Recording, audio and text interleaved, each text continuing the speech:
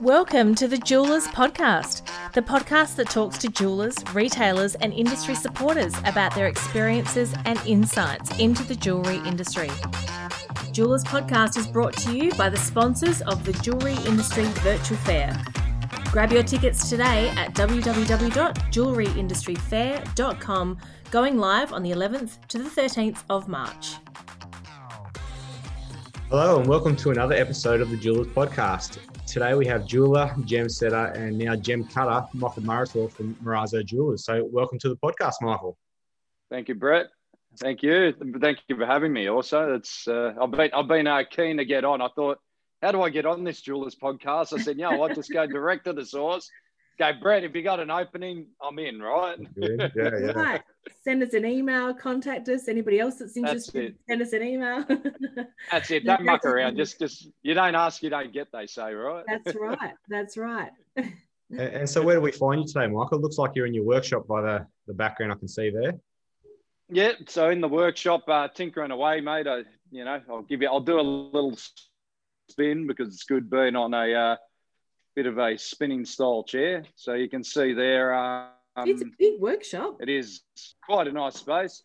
Yeah, look, Laura, to be honest, I was sitting in a workshop in the back of my garage for so many years that when I got to the point of really opening up that Marazzo store, the workshop was the heart of it. I said, I want to be able to swing a cat in this thing, and what's the word? Be able to move around and have that freedom of space. But look, the key thing I wanted to do is basically have each station, because I am really multi-skilling on different levels, to be separate, so I can be in the zone in one sort of spot of it, then flip over and just not be cluttered with all the different tools running off different benches.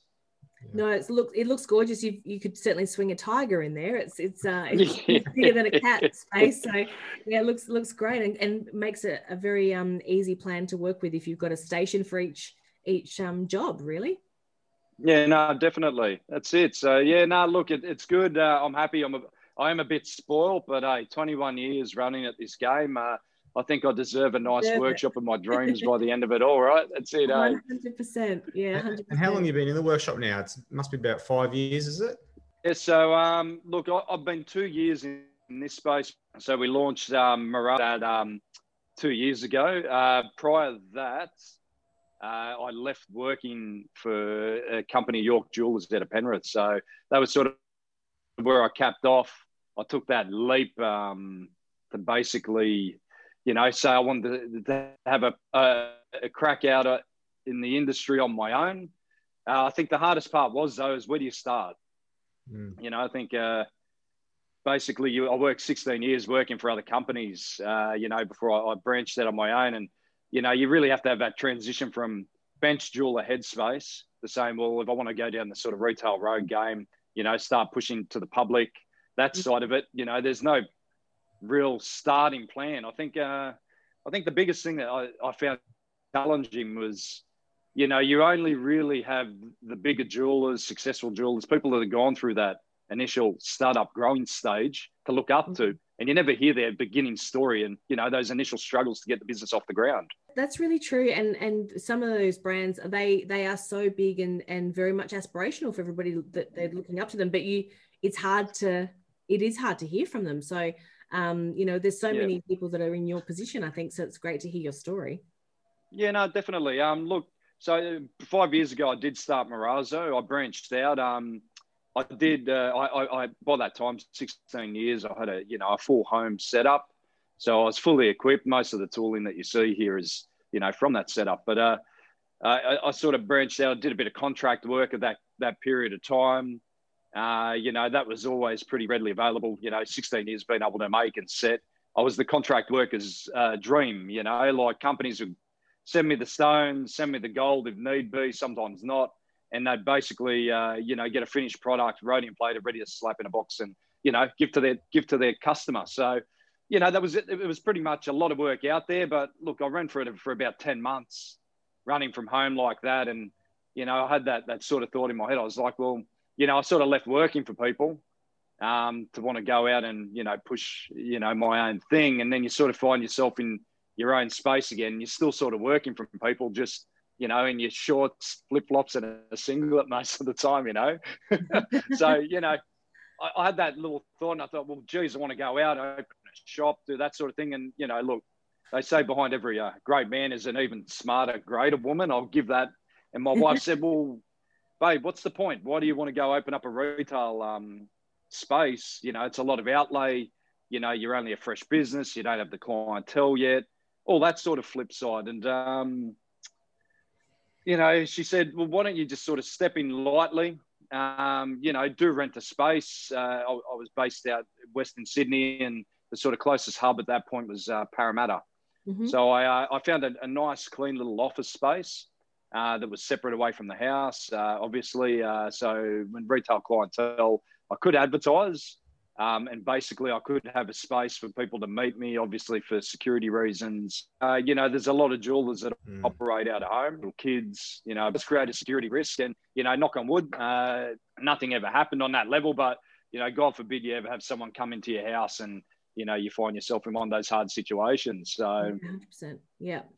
What were the first steps that you took then to find your retail space and to start your business? Did you, obviously the jewelry side you had covered, what were the first things that you covered when you were starting the business? Yeah. So look, first things to cover, I think the first 10 months were, you know, being in business, wrapping your head around, obviously, you know, your taxes, you know, running BAS, you know, paying yourself, you know, all these sort of ventures. I think, look, 5 years for me, I've done 16 years of my jewelry apprenticeship running through, where I'll tell you what, when I left working for people, I had my manufacturing skills well on the way.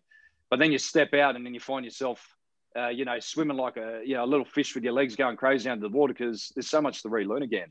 I think where people don't realize, you know, you work in-house, working on a bench for people, you know, you never actually feel and see that business side and behind the scenes. It's a whole other different world. You know, you got to go from just what's in a box in front of you to basically shivers, you know, insurances, and it just never ended. So look, the first 10 months was basically wrapping my head around that.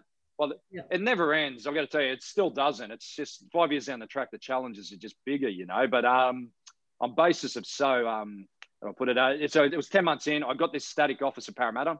What that gave me the ability to do was to advertise by social media, really get behind it, and start building up that clientele base, people seeing the work coming through, building that reputation, where, you know, I had people coming to it. You know, it was a hard sell, don't get me wrong. How many times I got new clientele running through and they were just going, you know, okay, we're here, look, waiting to walk into a shop, see stock, all this stuff. And then they'd walk into a little office space. And the natural thing they were saying was, geez, you know, you a jeweler? I'm like, yeah, I'm a jeweler. You know, I've been doing this for 16 years. Like, man, I make whatever you want. It's going to be amazing, you know? So I really had to, I'll tell you what, having that office space for, you know, 2 years, it got me learning how to sell up really well, sell myself really well, and sell my product really well, because it was really branching away from that perspective of how people were seeing the advertisement. So, yeah, that was great. But then, look, that was towards the end of it, you know, 2 years down the track, clientele built through, you know, said new clientele, old clientele. It was sort of at that branching point where I was like, well, I'm losing time running backwards and forwards from home base to office for appointments. Spoke to my wife once again, the consultant, the private, the solid partner, consultant. The box. Yeah, this is it. And, you know, we looked at it then and we sort of basically said, well, you know, we're ready for that next step. This space came up. It was a brand new space. It was an empty canvas, and, you know, things happen very quick, I find, in business. You know, you just sit there, the opportunities come. Once you need it, the opportunities in front of you, and we jumped on board with this. So 2 years down the track, I got a beautiful workshop in-house. I've got my consulting room. I've got my retail space. It's everything I could dream for 21 years.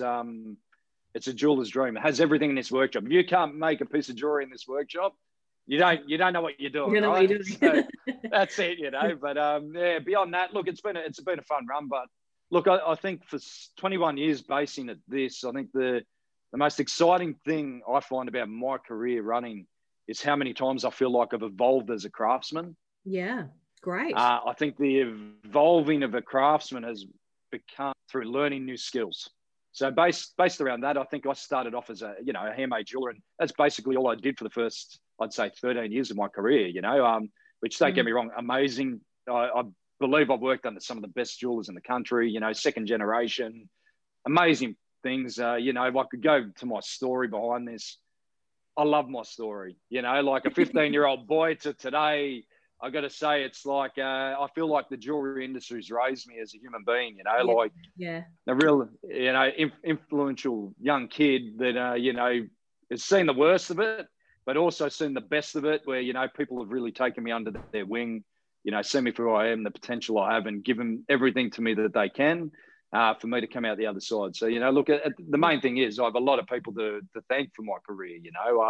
Yeah, there are a lot of really amazing gems in the industry, isn't there, that do for sure their heart and soul and their passion into the industry, and it's great that you've found so many of those gems to help you along the way with your business. And it sounds like you're doing a similar thing and passing that back and helping people definitely through their own journeys as well, and giving advice, which is really nice.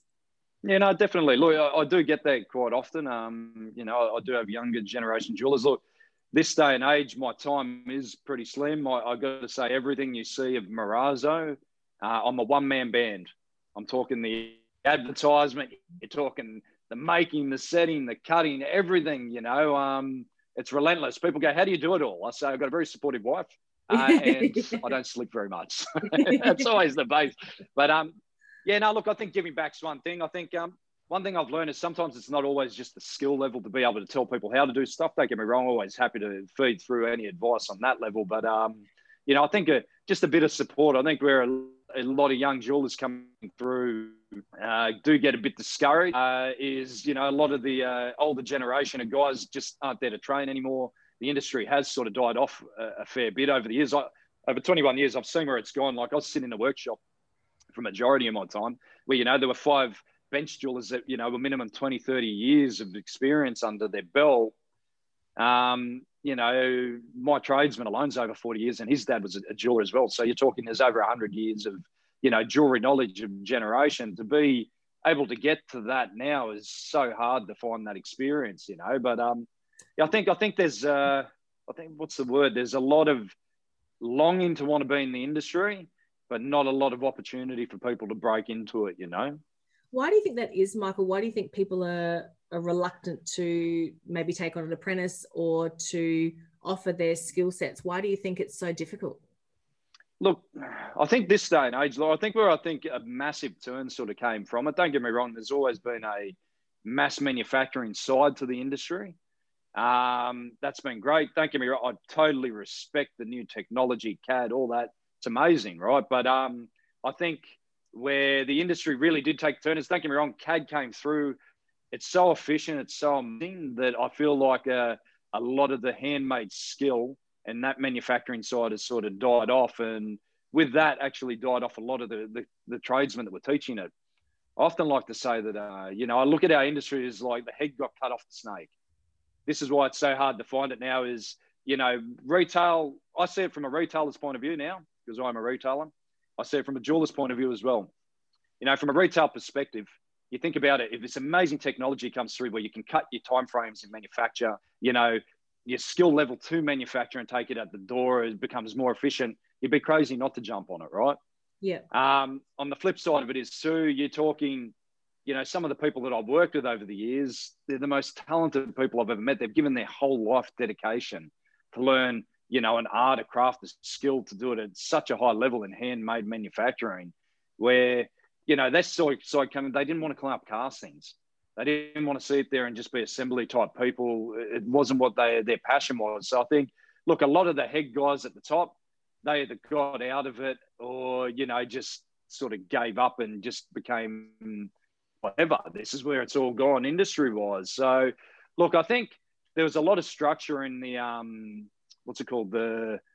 the apprenticeship side of it. Like when I went to TAFE, all those years ago, there were 4 classes that were full of 30 people. I haven't gone to the TAFE these days, but I don't think they even have a full class. I think opportunity coming through, to answer your question, why people don't take on apprentices, I think it's a costing side of it. I think you are finding people multi-skilling a lot more where, like myself, time is stretched a little bit thin, but you know, it's financially beneficial, may not be the go. For the level of time to train people, it may be tough. But on the flip side of it is, I think someone really has to take a deep jump in the water. And my mentality around Marazzo, why I created this, and believe me, I'm a one-man band now. But look, based around Marazzo, it was a culture when I went out to build it, where I didn't name the company Michael Muratore Jewelers, although I did put my wife's last name and mine together because I always have the ongoing joke, if she leaves me, she takes half anyway. So, but flip side is, look, I didn't want to name it about myself. I really didn't want to make Marazzo all about me. Look, I just wanted to go out to create a company that, you know, stood for what it was, a company that, don't get me wrong, the companies I did work for were amazing. Loved it, left on good terms with all of them. The best thing is it's just a company that I wake up every day and say, I'm pumped, I want to go to work and have a bit of fun, you know. You know, it's a team of people, not just one, where people have their own identity to create and basically put out the door and give them that freedom. I think freedom around design and creation and doing that is what really makes jewelers thrive. I have to say that's probably what made me sort of leave in the end, is every jeweler wants that little bit more to take to say, this is what I envision and want it to be. You know what I mean? So you're clearly passionate about making jewelry in the industry. And like, I see some of the pieces mentioned in competitions and things like that. So like, what challenges you to keep inspired and passionate about it? Or is it just, it's in your blood and comes naturally for you? I'll be honest. Look, Brett, to say passion for me, look, I think I'm just a naturally creative person. I think I've been doing this for so long in my life, like 21 years, starting as a 15-year-old kid. Like, I think jewelry, this industry, is as much part of me as I'm part of it. You know, I'll tell you now, but, you know, people say to me, like, what would you rather do if you weren't a jeweler? I look at what I do every day. I said, what more would I want to do? I get to wake up every day. Mate, if I could show you, and don't get me wrong, I know we're on podcast, we can't see the video. I'll show you guys where I'm up to, what I'm doing. And even from, you know, your perspective, knowing the industry, you'll go, shit, man, you're living the dream, brother. You know, like on a creative level, you're doing things that, you know, are unseen. Like Laura, I was saying to Brett when I spoke to him this week, that current morning, I had to sort of say, Brett, I'll have to call you back in the afternoon because I had a client come through. So this year I started a joint partnership with the Australian Natural Sapphire Company. So it's a private backer that's basically come in with Australian Sapphire Rough, not to mention it was mined in the 80s, hasn't been cut, it's still in its raw state. So how did that come about, Michael, with the Australian Natural Sapphire Company? Did you approach them or did they approach you? Let's put it down to fate, Laura. I got to tell you, and in saying fate, basically the beginning, I've only been cutting for 8 months. So from 8 months to now, I've cut over 40 sapphires, and I'd say I'm talking 40 pieces of stock. Like let me just put a number on it. I've made over $1 million worth of retail stock in the last 8 months. That's me cutting stones, hand making the jewelry, setting every stone all the way from start to finish. 80% of the stock that I've done has been 100% manufactured from that raw Australian sapphire. Flip side is how I came into this venture is 8 months ago, I embarked on the journey to learn how to cut. The story's even funnier. A friend of mine, Anthony Fitzgerald, embarked to say, well, mate, do you want to learn how to cut? I said, done deal. So there was a bit of a deal around it.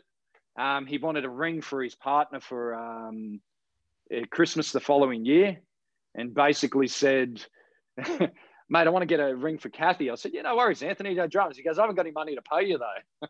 I said, geez, man, what's this? You know, I laughed. I knew there was a kicking point. He said, in exchange, you know, can you give me your service and I'll set you up on a faceting machine. I'll give you the pleasure of showing you how to use it. I said, mate, Anthony, like everything I could ever know in this world, if you get an opportunity for someone to open up, you know, he has over 30 years of cutting experience to show you a new skill. I shook his hand on the spot and said, done deal, man. Let's do this. So that was that, made the ring, gave it to his partner. You know, the start of the year started and, you know, I was on Christmas holidays. Naturally, like every jeweler, I got past the holiday away with the family and started itching again, getting a bit bored and antsy. I'm like, Anthony, where's this machine? I've got to get on and start cutting, you know. And on basis of so, Anthony got me in. He got me a machine. He came through as everything he promised. And basically, I had my machine ready to go, and I started doing one-on-one lessons with him. So the owner of the company that was based around this was getting Anthony. He's one of the cutters that's involved in behind, cutting some of the stones for the venture. He walked in one day while I was doing the lessons. We crossed paths, and basically we introduced each other. So that was that. I said, cool, mate. You haven't come out to the shop. Come out to the shop, and basically we'll have a chat there, and we'll talk more about what you're doing. But I sort of knew about the gentleman behind, and to be honest, I was sending him in everyone else's door. I hadn't dealt in a lot of Australian sapphire law. If someone asked me, do you do Australian sapphire? I said, it's not my thing. Yeah. So like everything, it just wasn't something I did. So I didn't really understand the opportunity behind it. But, I have good friends in the industry that I thought, this should really benefit. I know they really work down these avenues. And on basis of that, I was trying to open up doors to get the opportunity and think I could help anyone out. The flip side was, don't get me wrong, went around, met people, all those doors. When he eventually walked in mine, he said, mate, look, everyone I've seen there, all amazing people. I thank you so much for the contact, but I'm really looking for someone that I can jump behind this. It's really going to grab this with both hands and basically run and take it to market in a big way, to really give it an identity and put everything behind it. And once I finally realised what was behind this venture-wise, and I'm talking like 45,000 carats of uncut, top quality, rare Australian sapphire goods that, as I said, have been mined from an area that you can't even get to and mine out of anymore. I said, holy shit, okay, cool, man, let's do this. I was just going to say, it's wonderful too that you're really promoting Australian mined, and even from like back in the 80s, but Australian sourced product. Therefore, it brings this whole other level to ethical sourcing and local manufacturing. It's really great that you've been able to forge that partnership, because it's a really, and Australian sapphires are so on trend right now as well. So obviously that's part of the work that you guys have been doing to create some of that trend and that desire for the product. But hopefully it continues for Australian product. Oh, definitely. Look, I think my biggest thing that I've taken on with this joint partnership, like I'm not sure if you have looked at Marazo and seen some work I've been putting out there, Australian Natural Sapphire Company. If you look at the website, the level of what we're trying to show Australian sapphire to be, because I think, look, the public eye is a misconception of what Australian sapphire is, they think it's dark, it's blue, it's inky, has no life, all that sort of thing. Look, there's a reason behind that. Look, I'll say that most of the top quality Australian sapphire goods, they don't stay in the country. Look, basically this big cutting factories from Thailand, this and that, they go direct to mine. They buy everyone out. The best of our material leaves the country, it goes out, and half the time it's sold for something that's beautiful as anything else that's not Australian, because it just fetches up. Sourced, isn't it? Like everything we produce goes overseas first. The best lobster, the best fish, the best. Oh, definitely. Yeah. So that's the thing, Look, for me, even for what I'm looking at Australian sapphire and the raw material. I'm going, really, Australian sapphire? Wow! But Laura, you got to understand, like, even 21 years in the industry, when would I ever get the ability to see, top quality Australian sapphire and the raw material? No one ever gets the ability to see it. The hardest thing for me is to give Australian sapphire the identity that it's basically as beautiful as any sapphire in the world. Take to market what we have behind it, the rarest stuff, this and that. And it's building up almost a reputation around it. Don't get me wrong, it has got a reputation, a good one, but a true reputation and value around it, where, look, I hope Australian sapphire can get to a point where it's fetching the quality dollars that, the people, like, I've had miners even reaching out to me, small scale miners, congratulating me and saying, mate, keep up the good work. What you're doing is basically great for all of us, because you got to understand, these guys dig day after day, trying to, find that one of a kind gem or that beautiful piece. And then, getting priced down to have to sell it for nothing, like, it's sad to see, but yeah. It kind of shows even for yourself, like, to begin with, you weren't sure you wanted to work with it. Like, it's been education for yourself, and now that's got to be passed on to the general public and retailer as well. Definitely. Quality of the products we do have here. I commend you on it, like pushing an Australian product. It's always nice to see the top end stuff staying in the country. Like you say, it's not being farmed to the higher dollars overseas. No, definitely. Well, look, my key thing is where I think this venture works perfectly in hand is, Brett, it's like the gentleman behind us isn't just trying to sell the raw material. He's not just trying to sell a cut gem to retail point. We're taking what we have, we're throwing everything behind it to basically say, pull out the best of the best. Yeah. Me bring my talent behind it to do what I can do with it, and basically take that to market in a way that, mate, the world's going to go, man, Australian sapphire, what the hell? This guy, he's a wild man. Like, man, I got to tell you, I can't show you. Man, I got to tell you, I can't show you what's on my bench right now because it's like it'll ruin the surprise of it. But I got a 16.75 carat party Australian sapphire that I'm working on the piece for. It's just nuts. Like you got to understand, that's my hand. It's bigger than my finger, And Laura, one thing around my products and what I'm doing right now is being a cutter, a handmade jeweler, a gem setter, 100% all the way through to market.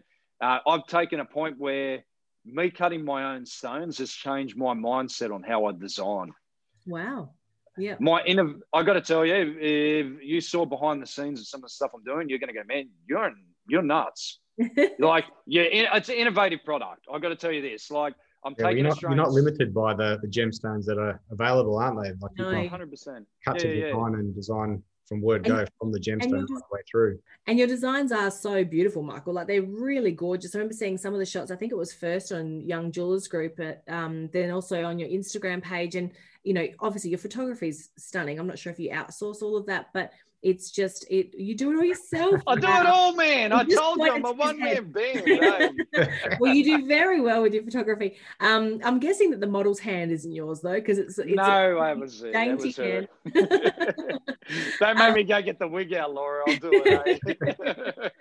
But yeah, it's a beautiful shots and beautiful product, and they are so ornate. Some of the products that you've designed, they're really beautiful, and definitely the accents of the diamonds and the metal really enhance the cut and the shape of the sapphire that you've got as the hero stone. It's very evident that you are changing, well, not necessarily changing your design, so I'm not sure what you were like before this, but you've definitely adapted your design process to really hero that stone, which is very evident in the designs. Michael, it's been an absolute pleasure to chat to you, and hopefully we'll be able to keep in touch and keep watching your advancements in Marazzo. It's been amazing. No, thank you very much. No, look, I appreciate you guys having me on. It is a pleasure. And, look, my main thing is I really am advocating very hard for Australian products. The industry, I'm a stubborn bastard that will just not let go of the old school way that I've been taught. But look, there are young people coming through, and I really hope that I can get Marazzo at a point where I can start bringing some of this, young talent and re-inject, the passion that I have behind the industry into some of the young people coming through, and give them that real taste and positive experience to turn out some quality and amazing craftspeople, So you're inspirational, Michael. So thanks again for joining us today, and we'll keep in touch, and of course follow you online and watch where things go over the next year or so. No, 100%, guys. Thank you so much for having me. And I'd love to catch up again. Let's give it 6 months and see where we go. All right. Yeah. Don't worry, Brett. When I make it big time, we get some of those big celebrities on. Jules podcast, you get the exclusive. All right. Beautiful. Love it. Done deal. Thanks, Michael. Nah, that's it. Never, mate. Never forget where I come from. I've got a wife that'll slap me otherwise. Nah, guys, take it easy. Thanks for having me. Thank you so much. Ciao. See you. Take it easy. Bye. Thanks for joining us on the Jewelers Podcast. To find out more about how you can be part of the Jewelers Podcast, head to our Facebook or Instagram page. And don't forget to register for the Jewellery Industry Virtual Fair at www.jewelleryindustryfair.com. See you there.